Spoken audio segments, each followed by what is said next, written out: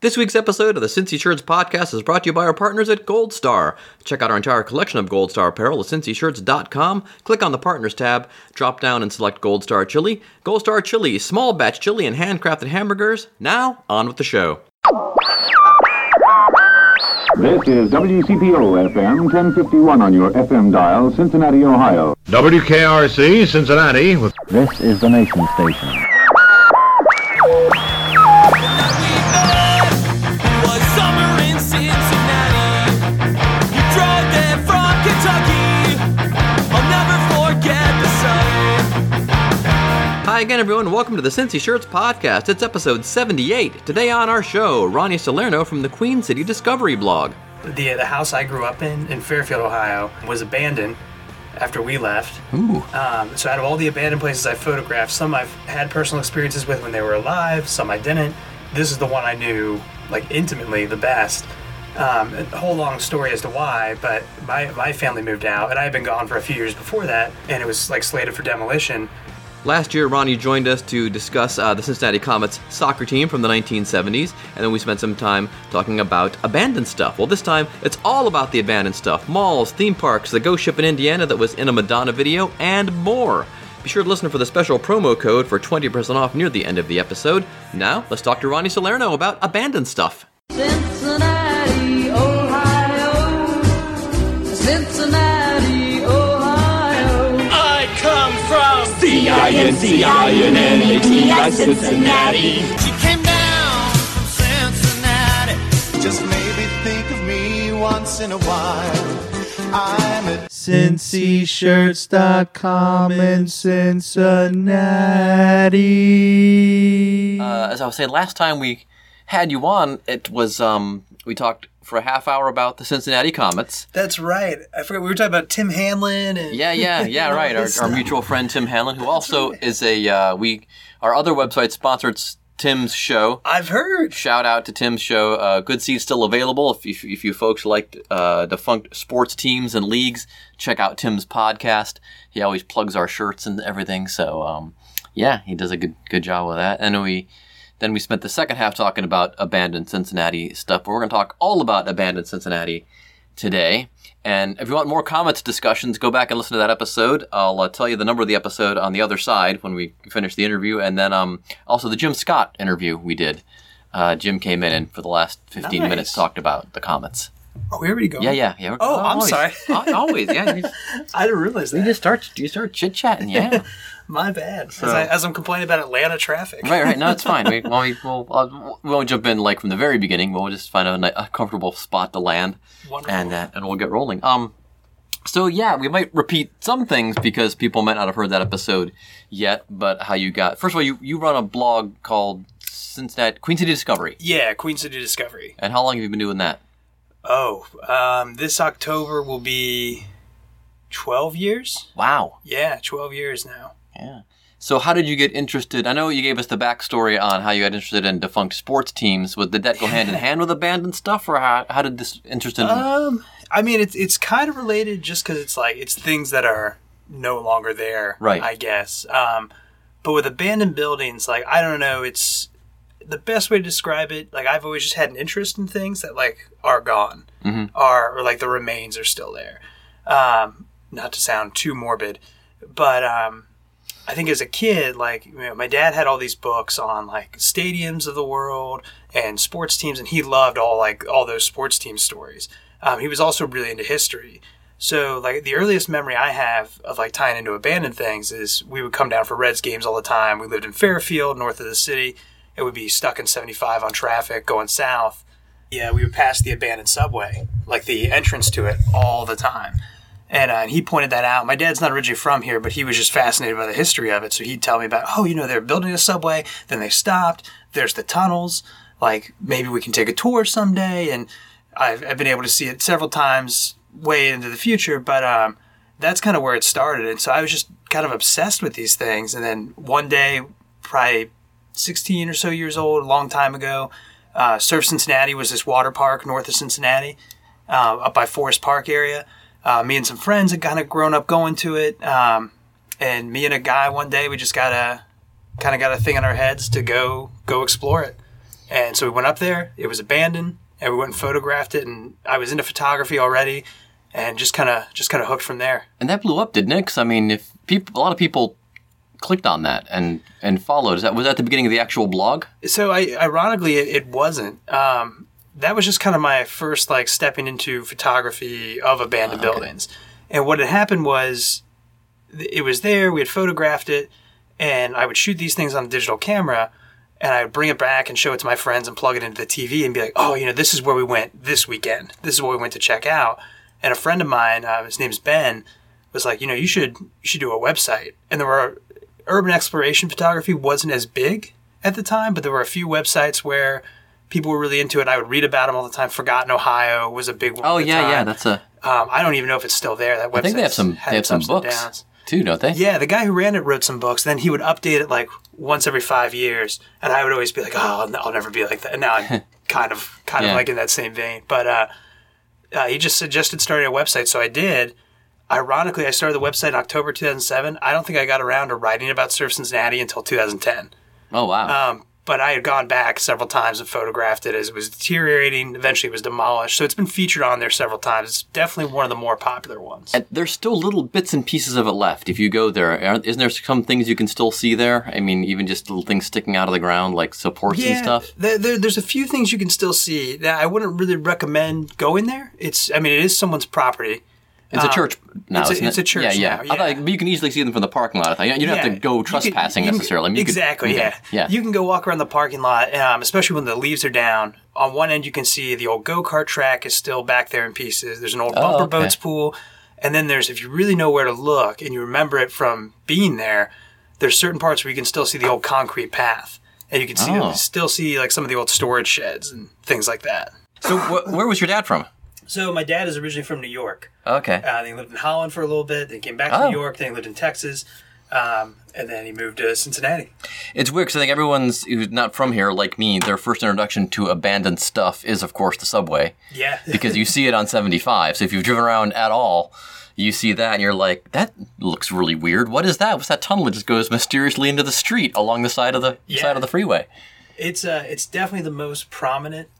Yeah. So interestingly enough, it's not the most popular article on my website. There's been several that have gotten a little bit more attention, but it's definitely the one I get asked about a lot.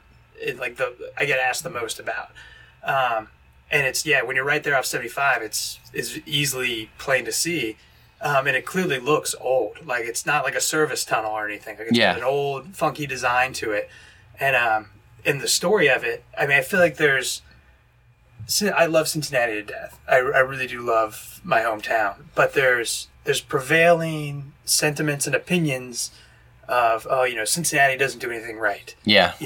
At one point we were bigger than Chicago and St. Louis, and then we doubled down on steamboats because we didn't trust railroads. Then we doubled down on ferries because we didn't trust bridges. Yeah. And, our airport's in Kentucky for right or wrong, which I don't think is that big a deal, but a lot of people get offended about. You get upset. We started building a subway, and then we didn't finish it. I mean, there's 2 miles of abandoned tunnel beneath the city, so it's fascinating to people. Well, as for the airport thing, and we'll get more to the airport in a bit, it worked out because you couldn't have built an airport that big anywhere in Ohio.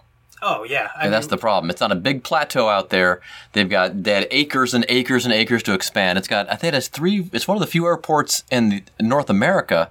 I think it has 3 north-south runways, and not many airports have that. And that's why all the cargo planes are going out there now, because it's so huge. You couldn't have done that in Blue Ash. So yeah, I mean, you still might have an international airport, international in air quotes. Yeah.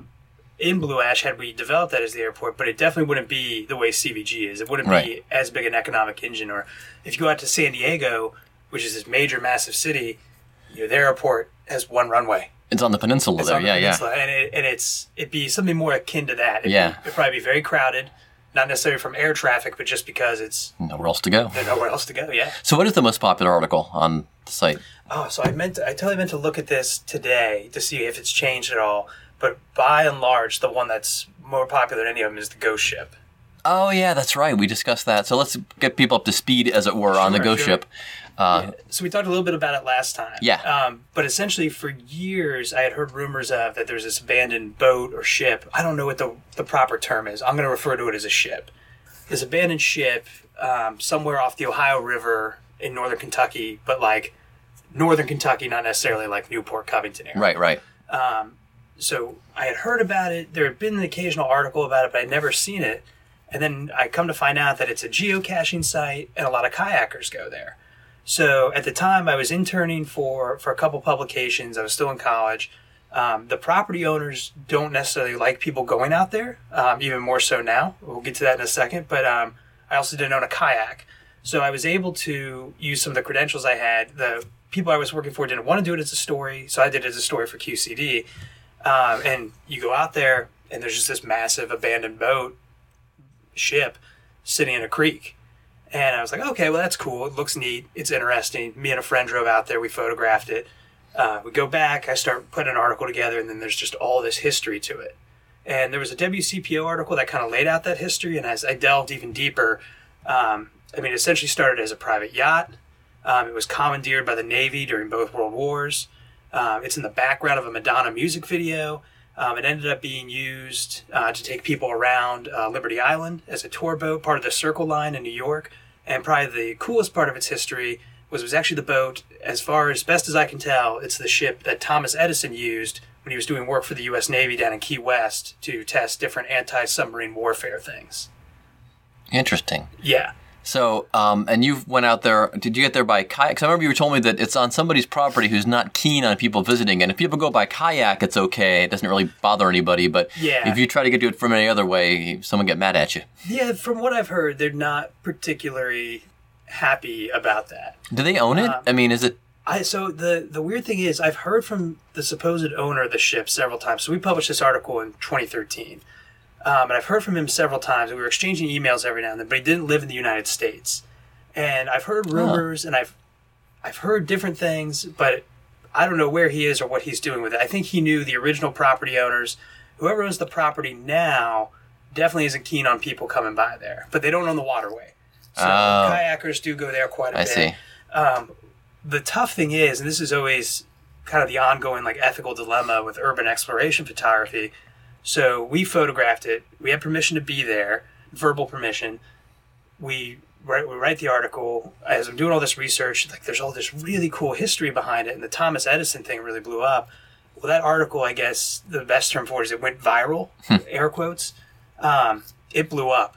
So I think it has more page views than everything else on my website combined. Wow. All over. And it's been ripped off time and time again. Yeah. There's YouTube videos, there's clickbait, bullshit, all kinds of stuff. But it got huge.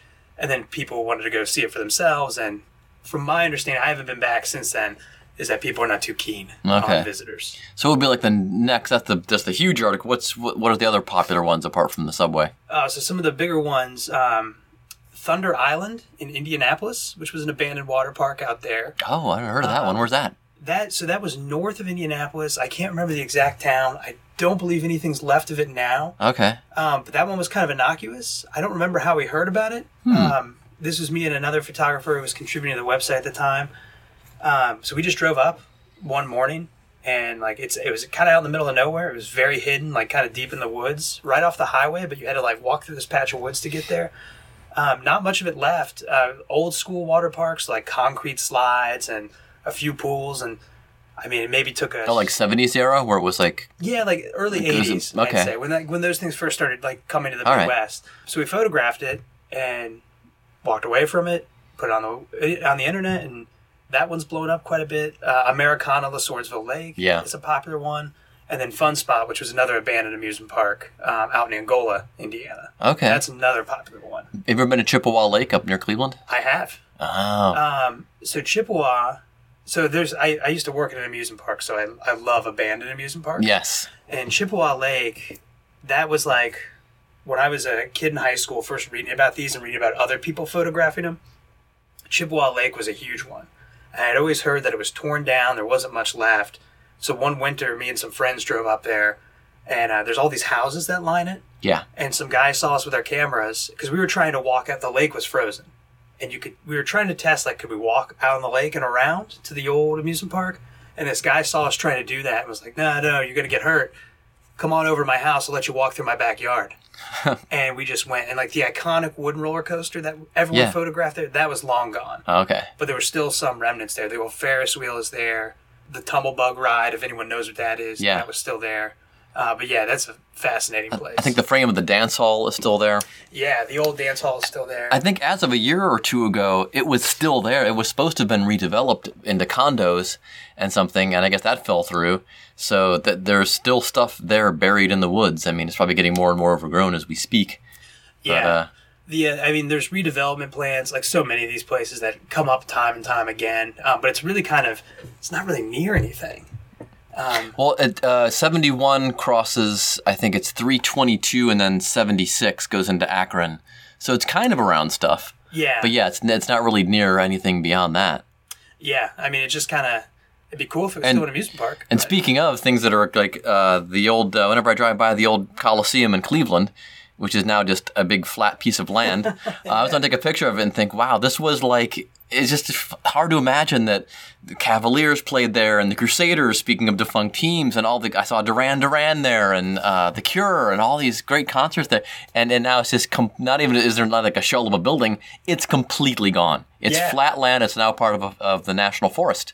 They sold it to the National Forest, and that's where it is. Yeah, so I've driven by there specifically just to see where the Richfield Coliseum. Coliseum used to be. And it's crazy to think that, that was all a sea of parking at one time. Yeah. And yeah, it feels like it's very rural and out there. Like, it is. Weirdly, it's only like 10 minutes from my wife's parents' house, which was just recently torn down. Oh, wow. To make she drove by and saw the empty lot there, and it's like, it's really weird to see your childhood house flattened, and the one neighbor's house is still standing. The other neighbors going toward the intersection are gone. They reckon they're probably going to put a shopping center up there or something, or condos. So I can totally relate to that. The house I grew up in Fairfield, Ohio, was abandoned after we left. Ooh. So out of all the abandoned places I photographed, some I've had personal experiences with when they were alive, some I didn't. This is the one I knew, like, intimately the best. A whole long story as to why, but my family moved out, and I had been gone for a few years before that, and it was, like, slated for demolition.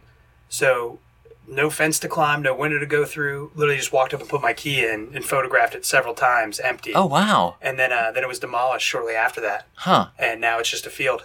Did it look the same? I guess no one had been in it since your parents, so it looked fairly the same, didn't it? Or not really? Totally. I mean, like, wow. The wallpaper's still there. Like, I found little remnants of things. I found a quarter, like, just randomly laying on the floor, so I keep that. Oh, wow.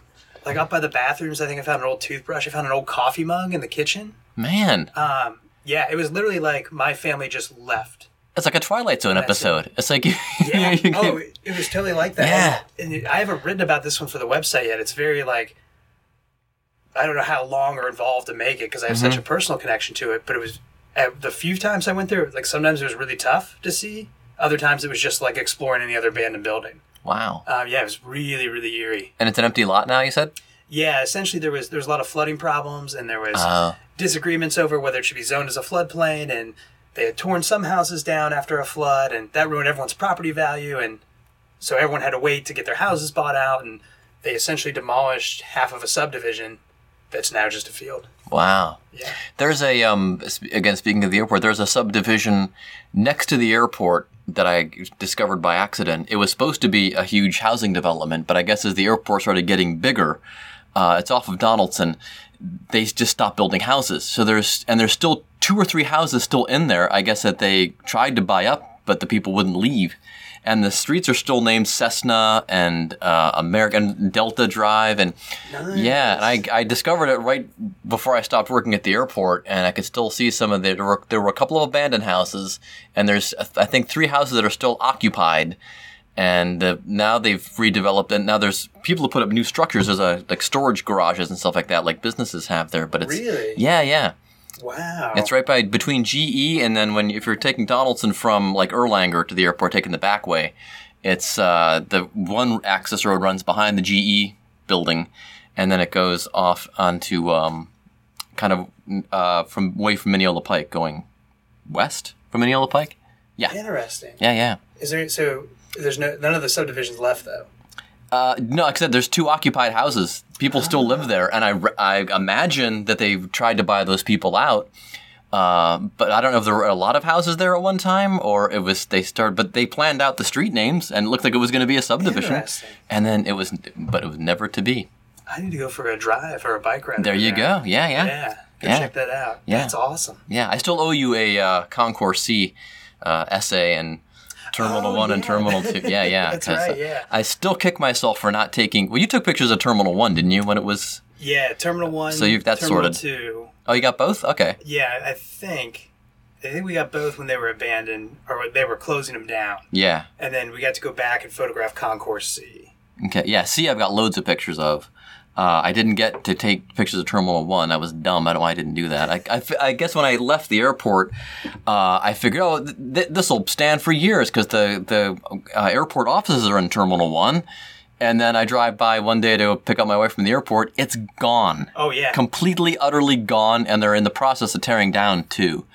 And, of course, now, as we speak, it's just, there's no more Terminal 3. It's just the terminal. Just the terminal. It's the terminal. And it's weird to come around that bend. Now they're Yeah. redoing all the parking. Yeah. But the last time I flew out of there a few months ago, you come around that bend, and it's just not, you're just looking at the runway. Yeah. It's super, super weird. Yeah. And I think the airport, like, their story about turning it around has been really, really good. Yes. And there's a lot of great things happening there, and they're kind of consolidating it all. Like, it's really the size that it probably always should have been now. Right. But yeah, it is strange to see. Like, I remember it as a kid, it was a massive airport. Yeah. And it's literally just gone. When I first worked there, it was at its busiest. It was just like the late 90s. So Terminal 1, Terminal 2, all active. The only place that wasn't super busy was Concourse A, which people, if you're flying out of these days, would seem weird because that's actually now the busiest part of the airport. Yeah. Is Concourse A, but it was actually the deadest part of the airport back then. And it was just massive. And I was telling my wife, they just announced last month that they have had more passengers go through CBG than in the history of the airport. I'm like, I find that hard to believe because when I was there in 2002, 2003, and this is after 9/11, when they got back up to the levels they should have been, Concourse B was literally shoulder to shoulder every 2 hours for the push. Yeah. I can't imagine it's busier than that, but I guess it is. So they're saying they've had more go through More passengers, now yeah. than historically? I wonder if they think through the front door or because this is the other thing. The parking lot now when you go there, it goes all the way to the back, and we were flying out, and I'm like, this is weird. When I worked here, you could park, only halfway. And I thought, oh, dummy me.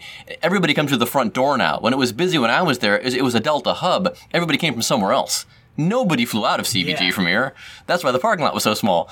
Everyone was changing planes, so maybe they mean that. I don't know. Yeah, I wonder if they're determining that by where people are originating. It must. Maybe they've had more passengers come through the front door and take off from there because I could see that. I mean, that's great marketing speak. Because B is still a ghost town. Stat. Yeah. Yeah. Now that I think you're right. It's some marketing speak there. Yeah, because B is still a ghost town, and I flew out to Florida a couple months ago to see my dad, and I got there early, and I went to B, and man. Just the tumbleweeds going by on me. Yeah, went to our old store. Our old store for Hudson News is being used as storage for our competitor. The bar across this hall from us is still there, and it was still not open, but they were scheduled to open later in the day. And I'm like, man, this is just crazy. Yeah, it's sometimes it's still sad to see. It is, especially like the last times I've flown out of there, where we've ended up is always busier. Or like back in March, I was coming from Seattle, so I transferred in Minneapolis, St. Paul. Yeah. And you get off the plane in Minneapolis, and it's just wall to wall people. Oh yeah. Every restaurant's open. Then you land at CVG, and it was like a Monday afternoon, and like you didn't have to wait for the train. It's not crowded, and totally. But they are truly doing some good things. They are overall. It has turned around, and it's good that they're getting more airlines in. They always said they were going to do, and they did. I think it's funny that they've somehow conned Frisch's into taking over the Max and Irma space on B. Really? And I'm like, did anybody sit here for an afternoon and realize that nobody's going to come to this restaurant unless though I think the deal someone told me that I used to work with said that if Delta, and this is just this is from somebody I heard from somebody I used to work with, if Delta doesn't use those gates every so many days, the airport's allowed to take him over and lease him to somebody else. Interesting. And there's still a bunch of airlines out there that could, like we're always talking, JetBlue's supposed to come here, but yeah, I could see it happening in time. Yeah. And I mean, I do feel not necessarily bad, but I've never changed it because it's like everything on the website is, I mean, you read some stuff from like 2007, 2008. It was 18, 19 years old. It's kind of cringy. Yeah. It's kind of stupid. I didn't know how to write as well as I do now. Not that I know how to write well now, but so I've just left it there because it's a reflection of what was going on at the time and who I was. But the first article we wrote about CVG, and sometimes there's other people involved, sometimes it's just me, I called it the downsizing and dying of CVG. And now the airport's not really dying. No. It's thriving. Right. So, I mean, the first time we went there, Terminal 1's there, Terminal 2's there, and we had a source who had access to these areas, was able to bring us in. We checked out Terminal 1, not being used. There's a couple planes like sitting there. It was like middle of the winter. Some FedEx used to use it. Yeah, there's some FedEx stuff there. Very, very interesting. Then, we're at Terminal 2, where we were in the old Delta Crown Room that still had like liquor sitting on the shelf, and everything's covered in dust. And Delta wasn't using it anymore. Yeah. And then a few years later, we got to do Concourse C, and our source who brought us in, like, we're kind of, I mean, it was really, really weird because airports have such high security. Yeah. We get to go in, we go out to Concourse C, and I remember as a kid, like, that McDonald's, like, way over in line. Yeah. You had to have hash browns. And packed. Yeah, and now it's just barren. Yep. And there's luggage everywhere because the airport cops will hide things in the luggage and use it to train the dogs. Yep. So yeah, that's been another popular article on the website. It's the stories about the airport and when we've been able to photograph those. I guess another big. Let me ask you a question because our friend Greg Martini was here, a local musician, and I know he's interested in urban archaeology. Was that the same thing? Are our terms the same? I know they also call it ruin porn. You said last time was a phrase for all this. Are these all the same things? Or is urban archaeology something different? I don't. I've never really used that term. I mean, I've used it on the website a few times. I don't want to like narrowly define it or anything. Yeah. In my opinion, like urban exploration tends to lean on people who are interested in photographing abandoned places, exploring them, and then in a lot of cases writing about them or sharing that experience. Urban archaeology, in my opinion, tends to be someone who might like go around a city and you can see this old feature on a building and know what it was. Or you can see the way the windows were on this particular structure, and it was a horse barn. Or this used to be a streetcar maintenance facility, things like that. That's kind of how I differentiate the two. I know if you were... There's a lot of overlap. If we discovered it after the last time you were here, this used to be this half of the Cincy Sure store that we're sitting in used to be a tailor shop. Oh, really? We found that out by accident. It's on our blog. Yeah, this someone took a picture of the outside of the store, had an old picture of that side of the store, and it's on the old Cincinnati Photos Facebook page. Old Photos of Cincinnati. Yeah. And someone said, "What is this?" And I said, "Oh, that's blah, blah, blah." And it went back and forth, and I'm like, "That's our store, or half of our store." And we finally tracked down the family of the people, the guy that owned the place. And she came, and we have a picture, a half and half picture of her standing in front of the store and her grandfather standing in front of the store. And this is the tailor. They used to slaughter chickens in the basement. Wow. Before it was a tailor shop, it was a little tiny deli. And this guy used to stand down there in his wife beater and slaughter chickens and throw them in the boiling water. And you guys don't do that anymore? Not for about a few months now. Nice. Yeah. That's really cool, though. We don't know what the other half of the store was. We haven't been able to track that down. What people would know is the main part of the Cincy Shirts Hyde Park store. What you know is the FC room now, and the back room where we record the podcast and store stuff. That was what the tailor shop was. Gotcha. Yeah. That's really cool. Yeah. So and then the Loveland store used to be a Rite Aid. It was a drugstore. It was built in the 50s. Nice. Yeah. And we don't know what the OTR store was. Gotcha. Yeah. The OTR store, I think when I was here last time, you guys were still further up on Main Street. Yes. And then you guys, how long has it been since you've been in the new location? About a year. Gotcha, okay. Yeah. I think we moved in late summer. Very nice. So, yeah. So, and speaking of shopping, a popular destination for people who like abandoned things, malls are always a big thing. Yeah. Yeah. Malls are, I mean, there's a million things you can say about malls and how it ties into economics, politics, and consumerism. But we in Cincinnati are lucky enough to have one of the most interesting dead malls. Much to their owner's chagrin. Who hate it. Owner's chagrin. And like, I will say this, with my website and the writing I've done and like the freelancing I've done, I've been lucky enough to be able to photograph a lot of things with permission. And in the past just kind of go do it on your own. Mm-hmm. If you want to see something really cool in Cincinnati, that's quote unquote, that's not even, it's a totally own thing. It's not even abandoned. Yeah. Just go take a walk around Cincinnati Mills, Forest Fair Mall. And Arcade Legacy is there. That place is awesome too. Yeah. But there's just nothing quite like it. It's like a time capsule, but it's also pseudo-abandoned. Apparently they don't like it if you take pictures there, but everyone's got a cell phone now. Just don't be obvious. But yeah, so I grew up down the street from Cincinnati Mills. I worked there. Forest Fair. Oh, you did? That's right. Sam Goody. That's right. Yeah. Oh, man. My wife did too, at the Oak Tree. Did you guys meet there? No, we did not. Oh. We moved from Cleveland to Cincinnati, and that was the first place she worked when we moved back. She'd worked in town before because she lived with her sister. We moved to Cleveland, got married. She wanted to move back here, so that was the first place they stuck her when she was working for Oak Tree. I was working for Blockbuster, speaking of abandoned places, and then she ended up going to Kenwood. And then I lost my job with Blockbuster, but wound up working for Sam Goody, and then they hired me to work in their video room in the Forest Fair Mall. Wow. Yeah. That's awesome. There was a Barnes & Noble, I think, across the hall from us, I think, or was it what was the other one of the day? There were two that had some, Barnes & Noble, and who was the other big bookstore? Was it Little Professor? It might have been Little Professor. That's one you always read about on dead malls. That is. I think it was Little Professor. Yeah. I think about it. It wasn't Barnes & Noble at all, yeah. So that place, that mall, like when I was a kid, it had Time Out on the Court, you had the Ferris wheel, the merry-go-round, the putt-putt, 2 food courts, the movie theater, and it was always like, I didn't perceive it as like struggling at all, but it was like, I grew up going to that mall, Tri-County, and Northgate, so like, and none of these were like particularly far away from where I grew up, which speaks to how poor Cincinnati Mills location was. Yeah.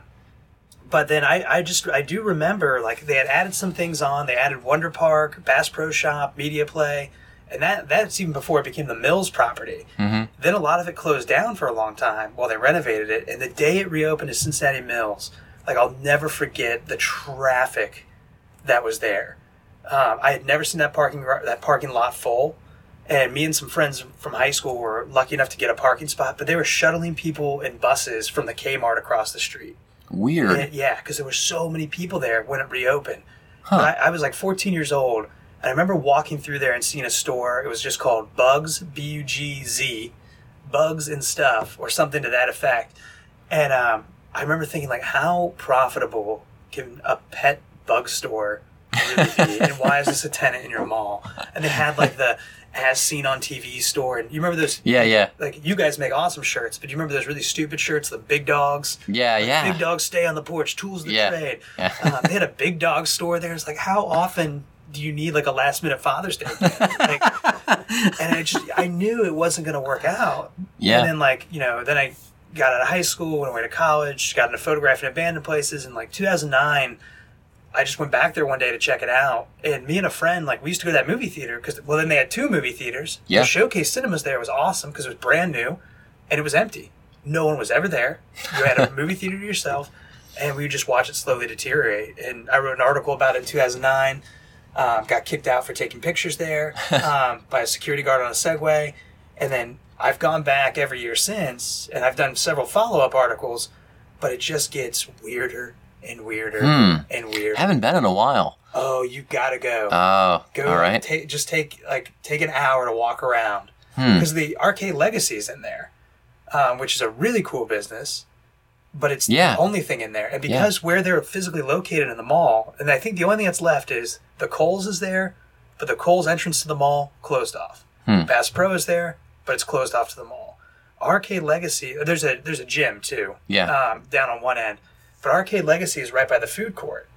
So there's no outside entrance. So you have to keep certain parts of the mall open. And they're clearly not maintaining it. Like, I was just there early spring. It was hot as hell in there because there's no air conditioning on. Oh, man. Why bother? Yeah. I mean, in the winter, it's cold as hell. Huh. And there's nothing but, like, yellow mop buckets all over the place because the roof is leaking in all these places. Huh. And, like, there's no ghosts going around, but there are the occasional mall walker. Yeah. And other people who are curious. It is so cool. Huh. Yeah, if you ever want, like, a cool way to spend an afternoon and see some weird stuff, first go read the article on QueenCityDiscovery.com. Then go take a walk around the mall. We need to get a Forest Fair Mall T-shirts sorted. Oh man! 'Cause I don't think they own that logo anymore. So No, I'll have to look into that. My former boss called it the Forest Vale Mall. I mean, you're not wrong. No, not at all. Not wrong.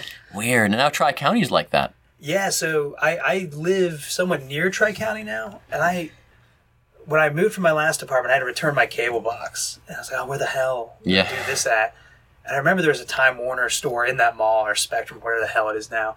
And I went to Tri-County Mall to do that. And you pull into the parking garage. The parking garage is filled because all the used car dealerships and new car dealerships around there rent space to store their cars. Oh, yeah. So there's just there's nothing but new Jake Sweetie Mazdas in there. Then you get in the mall, and the mall is just, it's not as bad as Forest Fair, but it's like in a different state of decay. Yeah. It's definitely not doing well. No offense to any business owners out there, but a mall's not doing well when most of the stores in there are selling dragon statues and swords. Yeah. That's not the sign. What my daughters and I call made-up stores. Yeah. And Eastgate's got a bunch of those. Yes. It's like when you take over someone else's space and you don't remodel it, you have a made-up store, sir. Yeah. And Eastgate's a strange one because the whole Sears wing is pretty empty. The rest of the mall is doing okay, and they do have some big tenants. They got H&M to take a bunch of spaces. But then the other end going down where the old Dillard's is, that's a little creaky. But so it's kind of I'd say it's probably 75% full. I think I mentioned this on the last episode you were on, is that the old Musicland store is still there, still empty, still looks like a Musicland that just left. Really? Yeah, and I just there, and I took a picture of her for my friend who lives in Washington, or she lived from Washington. She lives in Los Angeles now with her husband. I sent her a picture of it and said, "This is a Musicland by my house," and she's like, "Oh my god, those pillars!" Because even the pillars had that mounting where you could mount slat walls, what you call it. You can mount all the. It's still there. It still looks like Musicland. Wow. See, that's a cool little time capsule. Yeah, and hopefully they will never change it because I can always go back and go, that's what it looked like when we were in Musicland. Now it's a piece of history. It is. Well, and these malls, I worked in Kenwood for a long time, and Kenwood is, it's the premier mall in the area. Mm-hmm. It's doing just fine. But it speaks to how economics have changed and consumer tastes have changed. People were building malls all the time because they thought that's what people wanted, but they're truly not sustainable. And Forest Fair Mall is a terrible example because it was always a bad idea from the beginning. Oh, yeah. Terrible location, way too big. Yep. Between two existing malls. Between two relatively successful malls, and then even Kenwood's not that far away. Right. But now we see all these lifestyle centers, and it cracks me up because, not that I'm an expert on urban planning or development, but now you've got Liberty Center out there. And Liberty Center is, that's right off 75 and 129. Mm-hmm. And it's very cool. It's very different. They've got programmable space. There's a holiday parade. And my friends and I joke, it's a city for people who hate cities. You can drive to it and pretend you're walking on urban streets. Yeah. There's some good food and stuff there. But that's what the streets of Westchester was supposed to be. And that got half built. Then that's what Bridgewater Falls was going to be. And then that got scaled down. And then now that's what Liberty Center's going to be. So it all just kind of cannibalizes itself. And so when Liberty Center starts to downturn, what's going to be the next one? And if you go up to Columbus, there's an area called the Continent. Oh, yeah. If you want to see what Liberty I always Center... want to stop there and see what it looks like now. Absolutely fascinating. Oh, got to do it. So it's literally if you took Liberty Center, removed all the people, and had some ramshackle apartments... that's what it is. Yeah. The Continent is the original lifestyle center in Ohio. I think it opened pre-Easton, by the way. Yeah, pre-Easton, I think it might even be mid-'80s because...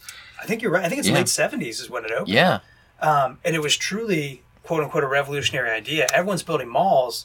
These folks designed the first lifestyle center. Yeah. At least in this Midwestern region. Yeah. And... and it's just kind of sad. It's all built with cheap materials, so it hasn't held up. Yeah. There's a few restaurants and clubs in there, but there was a great place. A big common area that you would walk into that things were all around, and then there's a hotel was part of it, and then there's apartments that are part of it. Yeah. And if you drive up the 71, even to this day, past the soccer stadium, if you're going toward Cleveland, you can still see the faded purple Continent sign. Yeah. It's still there. And the apartments are still open. Yeah. People live there. And what's funny is I'm not from Columbus, so I had no personal connection to it. We had a friend just went to go check it out. The apartments range, they're not necessarily bad apartments. You get a lot of space for not a lot of money, But like the common complaints I see is that the maintenance is terrible. And that there's no one really keeping them up. But it's really weird to walk through this kind of vacant space. Yeah. And then all of a sudden someone's just walking by you with groceries. And it's all meant to look like the French Quarter. Yeah, right. Yeah, New yeah. Orleans. Yeah. I don't think it looks like that at all. Yeah. But that's what I wonder is like a Liberty Center, and it might sound like a heretic to say it because it's very successful right now. Is that what that becomes in 20 years when the next lifestyle center opens? Or something, or there's no more outdoor shopping at all. Or the trends change. I mean, what's really weird is the opposite of abandoned stuff is Polaris. When my wife and I got married, I think they had just put the actual Polaris exit in because the amphitheater was there. Oh yeah. And then, but that was it. That was all that was there. And it was, I guess they named it Polaris because of the amphitheater and the road, and there was an exit. That was it. There was no mall. There was no Gemini Boulevard. And now the amphitheater is, of course, IKEA. And the amphitheater is long gone. And that's probably something you can find. You can still find little bits and pieces of it. If there's a little shopping center with a couple of restaurants in it, going away from the mall. And it's the old access road to get to the back. It's the back exit of the amphitheater. Oh, really? Yeah. Interesting. Mm-hmm. That's really cool. Yeah. And I think, every city's different. Right. But I think it's coming down to the point now, like Cleveland, Cincinnati, and Columbus all have similar population sizes. They're all, mid-tier American cities. But now we've got to the point with retail where there's really, everything's kind of, like the successful retail seems to be concentrated around like one cluster. Or it's like, I don't know. Like Polaris works really well, even in having some traditional mall space. If a place has an Apple store in it, that mall's sticking around for a long time. Yeah. Tri-County, Eastgate, Northgate don't have an Apple store. Never will. Florence is probably when I worked at the Apple store. Speaking of a place that's in trouble, whew. Yeah, and I've truthfully never been to the Florence Mall. But everyone used to talk, like, these customers worked would there come to the too. Apple store, and they'd say, like, well, when is the Florence Mall going to get one? Yeah. I was like, if they're not putting one in, it's probably not a good sign that mall's in good shape. Yeah, that's another one where it's just everything is just gone. Because I used to work there, that was packed back in the day, even with all of the stuff around it. But slowly stuff has kind of just dwindled out of there to where it's, just a shell now. Wow. Yeah. Let's go down and check that one out. Yeah, it's, I was going to say about, my train of thought was on shopping centers. I can't remember now. While I'm thinking, though, did you ever make it up to the one I recommended to you in Garfield Heights, Ohio? So I still have it on. I have a map of places I want to photograph, not just abandoned places, but just interesting things. So I do a lot of driving throughout the state of Ohio, and I unfortunately have not made it there yet. As far as I know, it's still there. We drove by it. When we were up in Cleveland last time, and my daughter's like, isn't that the one that we went to? Weirdly, the grocery store is hanging on, but everybody else left because it's built on a toxic dump. And, wasn't there a Circuit City there? I think so. And there was Walmart was the first one to leave because something, yeah, exactly. Something was leaking, and the road that it's off of dead ends. It was supposed to go into the city of Garfield Heights and connect 480, which is the big interstate that goes east to west across southern Cleveland, to Garfield Heights, and people were going to go from Garfield Heights and shop there, and of course that never worked out. So it's kind of interesting to see, they built the shopping center, but then the road just kind of just dead ends. It's kind of like that show The Society on Netflix where it just ends. Everything's there. The tracks end, the road ends, everything's gone. That's interesting. I've got it on my map and my list, so I go to Cleveland quite often. So hopefully I'll get to check that out. And that's like one of the things that the website has kind of changed over time because you can only do so many abandoned buildings. Mm-hmm. So there's a section on the website that's all about abandoned suburban things. Like you can't really repurpose a Wendy's. Oh, yeah. People get creative with it. Yeah. But we've done things from like, here's all these abandoned amusement parks, and we've gone through all these historic abandoned buildings in Detroit to one night a friend and I just got bored and we were like, let's go find where all the Circuit Cities used to be. Oh, yeah. There's a website, I think. Like that. There's a Facebook page my daughter follows called This Used to Be a Pizza Hut. Yeah, it used to be a Pizza Hut is awesome. Yeah. Yeah, that's a great website. One of our most popular shirts, of course, is Antigo. And even in the area now, there are still a couple of there's one Taco Bell, I think the one on Glenway, they might have remodeled it by now, is actually an old Zantigo. There's an empty Zantigo, I think in Hamilton, that it used to be a Chinese restaurant, maybe it closed and now it's something else, but those are still out there too. So it's always interesting because I always try to guess what things were. Yeah. And it's weird how easily you forget because you'll go by like this Brio and you'll go by and all that, and then it's gone and you're like, wait, what did that used to be? Yeah. Yeah. My fiance and I always joke about that all the time. Like, we go into a restaurant and she's more concerned of like, okay, let's get in line, let's get food, what are we doing? And my first thought is, what did this used to be? Right, yeah. I mean, with suburban stuff, it gets really weird because, like, up off the streets of Westchester, there's an abandoned Champs sports bar or whatever the hell that was. Yeah. And then they opened a Chewy's next to it. But instead of using the old Champs and renovating it, they just built everything's got purpose-built buildings now. Yeah. And so, like, when things get abandoned and repurposed, you can clearly tell what some of them used to be. And used to be a Pizza Hut is just fascinating. I mean, there's Pizza Huts, old Pizza Huts that are now strip clubs. That are still restaurants, that are doctors' offices, and they're so distinct. And there's a few around Cincinnati. There's a couple Skylines actually. Oh yeah. But yeah, those I like to go to those places, not because the food's good, right? Skyline's good, but like anytime I see one of those, like I just got to see. In Walnut Hills, pizzas left. Taco Casa is the old Skyline, and next door is the new Skyline. Oh yeah. Yeah. So there's one right there. Well, and then even right down the street from there, you've got what used to be a Frisch's. And is now is it Parkside? Parkside Cafe. Yeah, and the place is fantastic. I like it better than Frisch's, but they still have a breakfast bar. Yeah, they have like their knockoff version of the Big Boy, and if you pull through the drive-through to do a pickup order, it still has all the old Frisch's branding on it. So it's like it's like we used to joke because we used to live down the street. We used to call it used to be a Frisch's, and that place is great. Another great place for a band, as I was going to say before, is Dayton area in Kettering.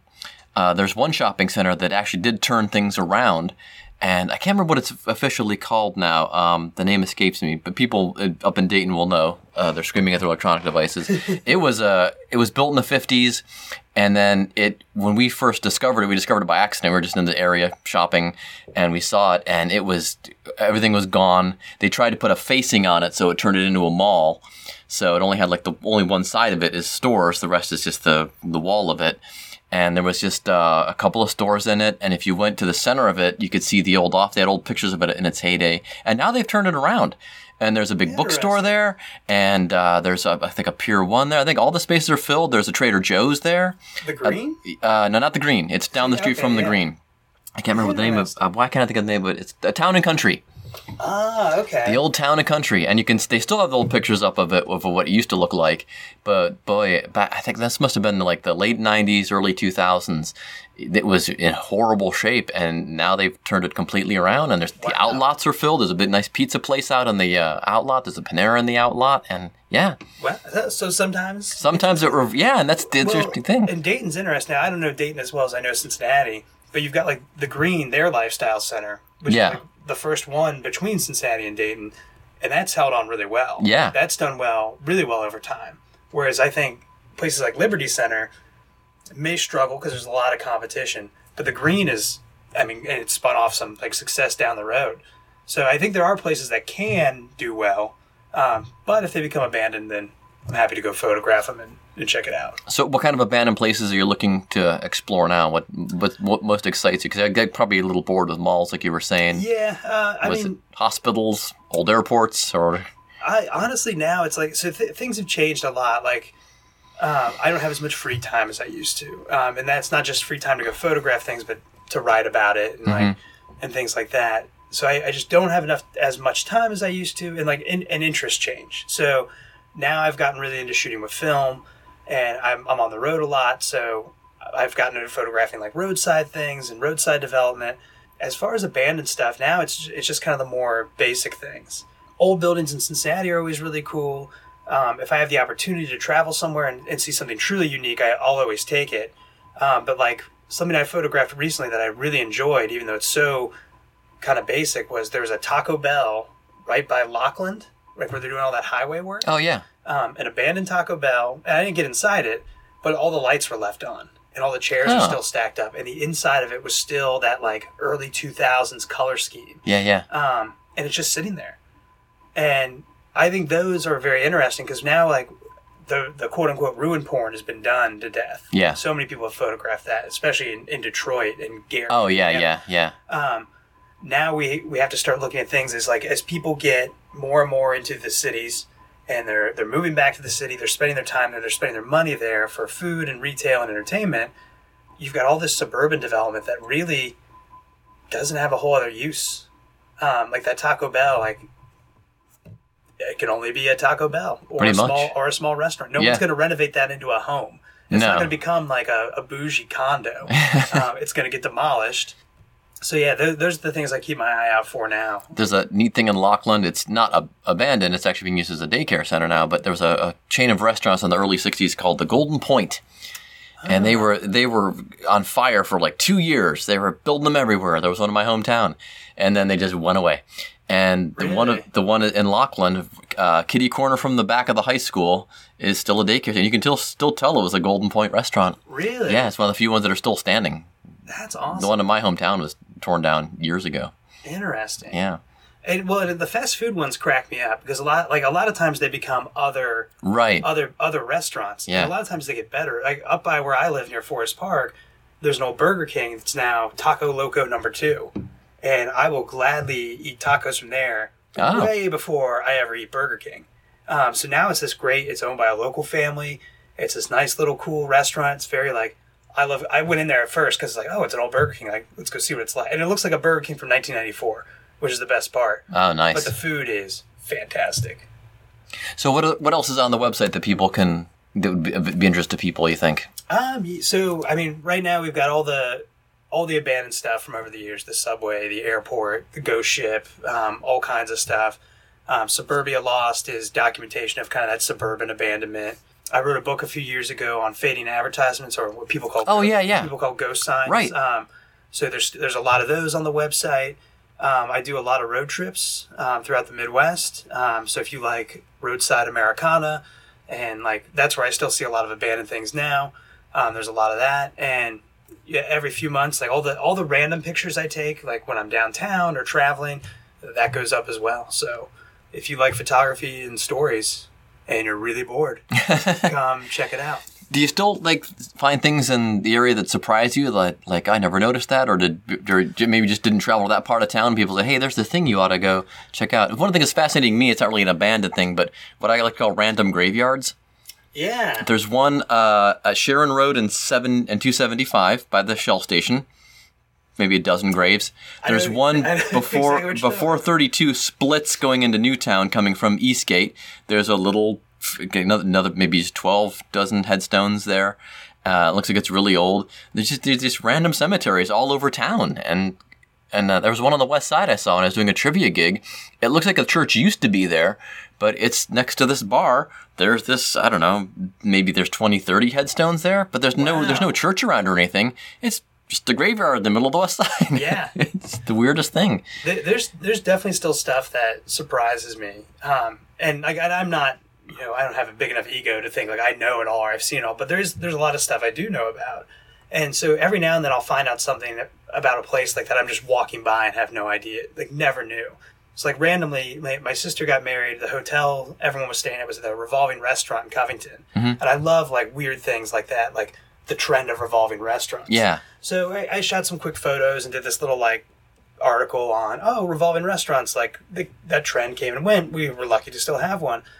Turns out the Millennium Hotel that everybody wants to see knocked down now, that had a revolving restaurant at the top. Oh. And it was owned by Stofers, of all people. I think Pat Berry was talking about that when he was here. Yeah. And so I really wanted to go up there because they haven't used that room or that restaurant up there in decades. And I've never been able to get anyone. So if anyone out there has access to the Millennium Hotel and wants to let me write an article and come in, I would love to go to the top and photograph your old revolving restaurant. Oh, man. But I look up at the tower all the time, and it's like, I never knew that was a revolving restaurant up there. Wow. Yeah, I forgot that's where that was. The one in Covington is the round hotel that's off the Radisson. There used to be I think it was a Quality Inn years ago. Yeah. In WKRP, it is the apartment building where Jennifer Marlowe gets her fancy apartment. Yes, it is. And even back then as a kid, from driving to Florida, I'm like, that's a hotel. I'm pretty sure that's a hotel. Yeah. So, it's, yeah, things like that. There's still these little surprising things here and there. And I still love local history. I wish that was like my full-time job. Yeah. Just write about those things. But I got to pick and choose. Do you have interest kind of like in the related thing, like talking at the beginning when you first got here about how we went down to Atlanta to look at all the Stranger Things locations, and do you have interest in kind of and stuff like that, or where TV shows were shot and things like that? Definitely an interest in it. I for years I wanted to do an article about the movie Airborne.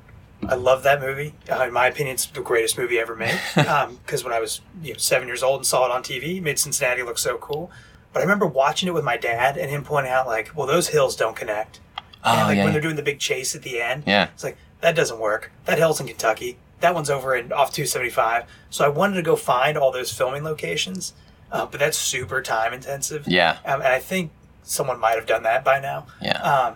But I am interested in those things. I haven't really written about those kind of pop culture references. In Rain Man, they finally decide they're going to fly to California, and they're going down the Columbia Parkway, but they're going the wrong way to go to the airport. Yeah. unless you can go all the way to California, Ohio, that is, and get on the freeway there by the casino and drive to the airport that way. But he's already on the Parkway. You probably just want to go downtown, Tom, and go there. Yeah, it's interesting. Those are kind of little time capsules of things, aren't they? Because the airport is in there. The old tunnel between Terminal 1 and Terminal 2, the old tunnel, not the diagonal one they built in the 90s, is still there. And that's where he has the argument with Dustin Hoffman about flying Qantas. And so that's long gone. Yeah, it's interesting too, because like even with some of them that aren't that old, what was that one with George Clooney, where he's the politician? Oh yeah. Ides of March. Yeah. There's some shots you see of there where they're in like suburban Cincinnati or even downtown, and then just the development's changed. And I mean that movie's 7 years old. Yeah. How much of that has changed? Quite a bit. But yeah, I do love like pointing out the little inconsistencies. What that terrible movie with Bruce Willis that was filmed here? That was like straight to video on demand. I can't remember what it's called. It's really, really bad. It's a crime thriller. Oh, yeah. I know what you're talking There's a scene where like the cops are staking out the bad guy and they watch him make a call. And the supposed hideout, this rundown building, like auto garage he's in, is now Queen City Radio. And I think when they filmed it, the bar was undergoing renovation, so it still looked kind of rough. So you see him like walking around the outside. It's like, oh man, he must be in a real bad part of town. Now you can't get in there on a Friday or Saturday night. Like, it's so funny. Those are always really, really interesting. And Abandoned Sports, I know you did that article about the Comets that got the attention of our friend Tim Hanlon.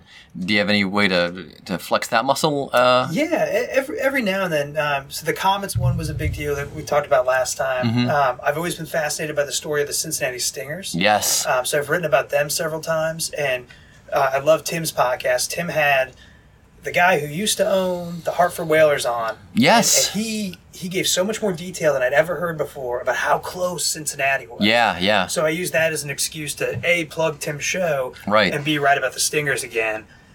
If I write about any other sports team, I would really love to look into two things. One, the Cincinnati Royals. Why did they leave? Yeah. Why did we lose our NBA team? Especially when our arena was just around the corner. Yeah. So we could have kept them. And then B, there were rumors of us getting an ABA team after they left, like very close to getting an ABA team. Could we have turned that into an NBA team? I think the Colonels were going to move here. Well, and there's a lot of old articles that hinted that the Kentucky Colonels played a lot of exhibition games at the Coliseum. Yep. When the Stingers were there, and they're like one of the two ABA teams that got left out of the merger. And they were super successful. Yeah. But they were playing between Louisville and Lexington and doing all kinds of weird stuff. Why couldn't we have brought them and had an NBA team? And those kind of things, like what Cincinnati could have had, have always fascinated me. We could have had a subway. We could have kept our streetcar system. We could have built the Roebling Bridge in a better spot so it doesn't miss a line. Like, there's these little like historical footnotes, and there's this huge community. Like, I am not the only person to write about these things. Oh yeah. There's a huge, your own blog, like there's tons of people in Cincinnati that appreciate that history. Yeah, and old photograph Cincinnati I recommend to people on Facebook. Yeah, it's a good Facebook group. A lot of arguing, but He's you have to pass a little test, I think, to get onto the page. I think you do now. Yeah. So that's a lot of fun. Well, cool, man. So it's QueenCityDiscovery.com. That works. Simple as that. All right. Anything else you want to plug? No, not really. The only thing I've got going on the website, still got the occasional Abandoned article.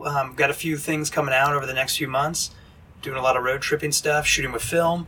So that's kind of the ongoing projects. Go check it out. I hope you enjoy it. And people can send you suggestions via the website. Yeah, you most certainly can.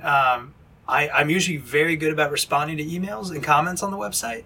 It's just a matter of if I have time to get around to things. I've got I could pull out my iPad here. I have a folder of here's what I'm working on. Yep. It's like been going on for a year, and another folder that's called just maybe someday ?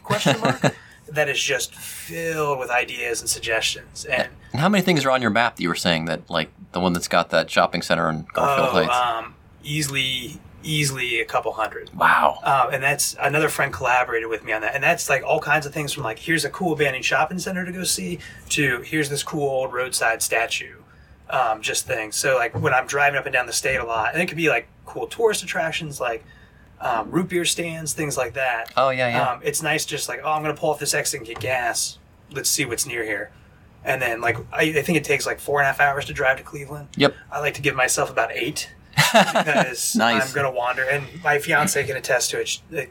She has put up with me a lot of times on road trips of like, we need to go 30 miles this way to go check out this abandoned drive-in. Yeah, I think things like that. Just my daughter and I are the only ones that are interested in that kind of stuff. The whole family enjoyed the Stranger Things tour of Atlanta, which I recommend.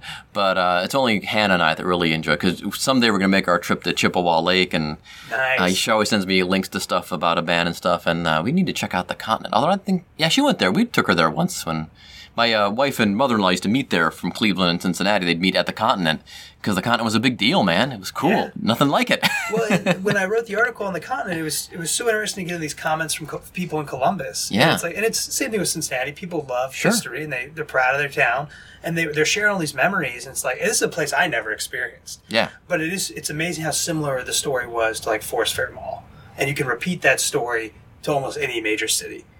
It's funny, isn't it weird though how now that we've gotten older, is that you can remember this. It's one thing seeing something that was like this was a roller rink, and the U-Haul building on Beachmont and Anderson was a roller rink in the 70s. I didn't live here, but now I've to go through and go to Anderson Town Center and be like, this was actually a mall, and if you stand right here, this is where the fountain was. If you're in the middle of the parking lot, I can tell you almost exactly where that fountain was, in the middle of that mall, or where the other stuff was. It's kind of weird to look at it through that lens. It really is. And the thing that has always surprised me about that is, people love to tell you things like that. Yeah. For whether it's their own little local neighborhood or their city. But we as a nation are not very old. And even like we're talking about things like, this is where this mall fountain used to be. We're not talking like a long time ago. No. Like you can go 15 years? Yeah, you can go to Forest Fair Mall, and it's not like, this is where my grandfather worked at the Sam Goody. It's like, no, I worked there. Yeah. You worked there. Yeah.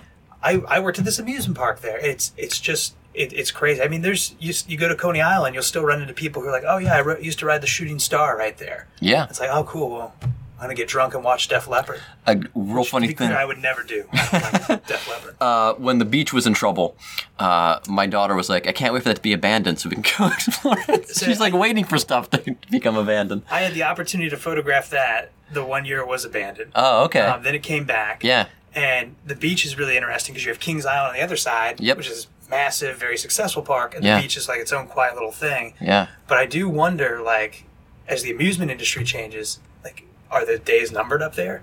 Like, how much longer? I mean, you Yeah. still have Great Wolf Lodge that does very well, Mhm. but if you go down 75, the Splash Cincinnati, which used to be Cocoa Key, another indoor water park resort, currently shuttered.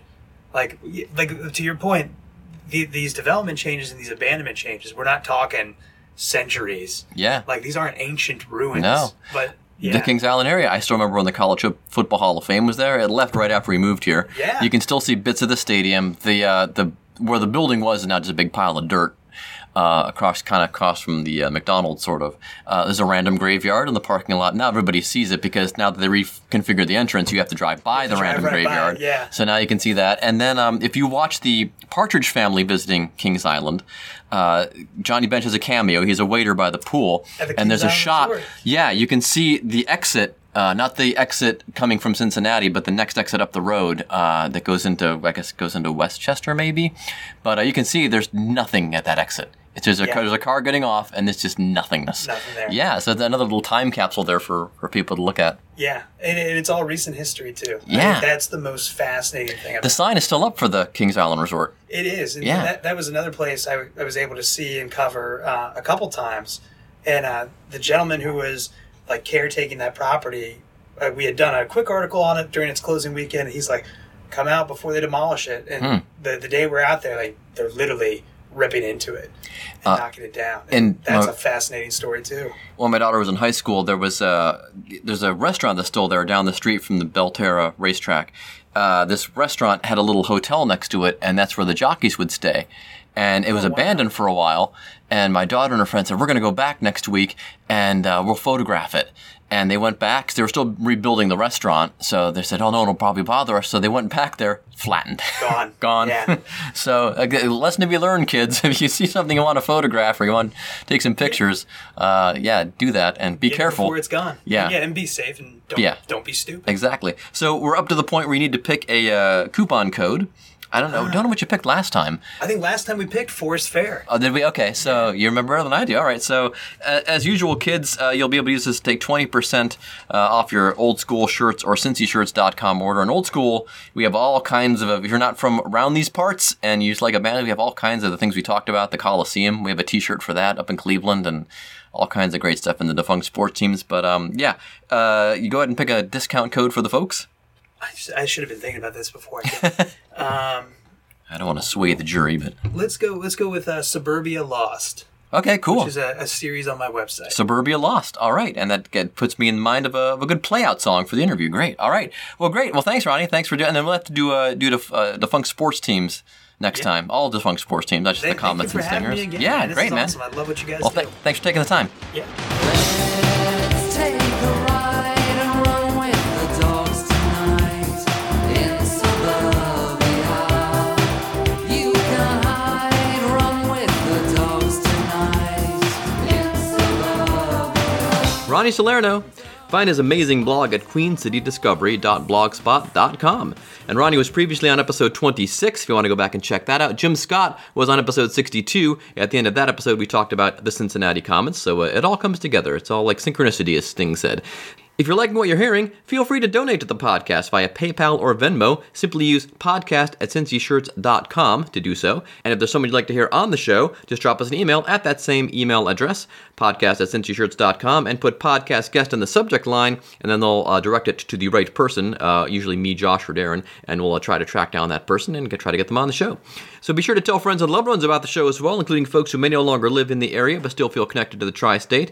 And as always, if you haven't already, go back and plunder those Cincy Shirts podcast archives for interviews with Matt Bischoff from Survivor and Bill Donabedian, the guy that founded Books of Bunbury, John Kieswetter, Amy Yazbek, Johnny Bench, the aforementioned Jim Scott, Mo Egger, Finn Rock, Frank Marzullo. Tons and tons of folks have been on. Go back and listen to them all. Today's show is produced by me with help from Josh and Darren. Our theme music is Cincinnati by Big Nothing. They are from Philadelphia. You can find all of their music in iTunes, Spotify, or wherever else you get your music. Find vintage tees from great places like Boston, Phoenix, Pittsburgh, Cleveland, Louisville, Seattle, and Philadelphia, and more at oldschoolshirts.com. We have a lot of defunct sports teams, old shopping centers, restaurants, radio stations, maybe things that are abandoned now, who knows. All for those cities, like Cincy Shirts, but for those towns.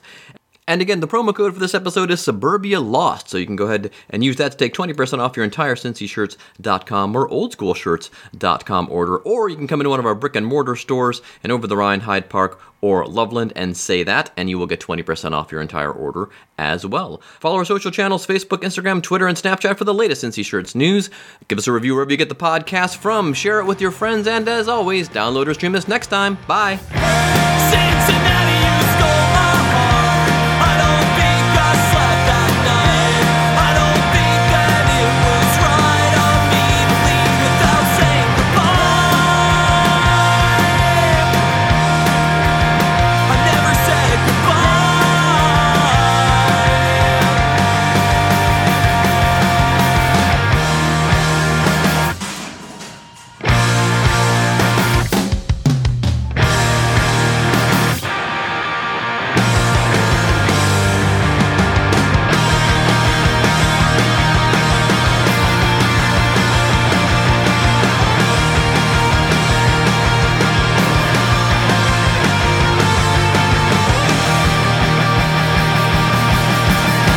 Cincinnati, you stole my heart.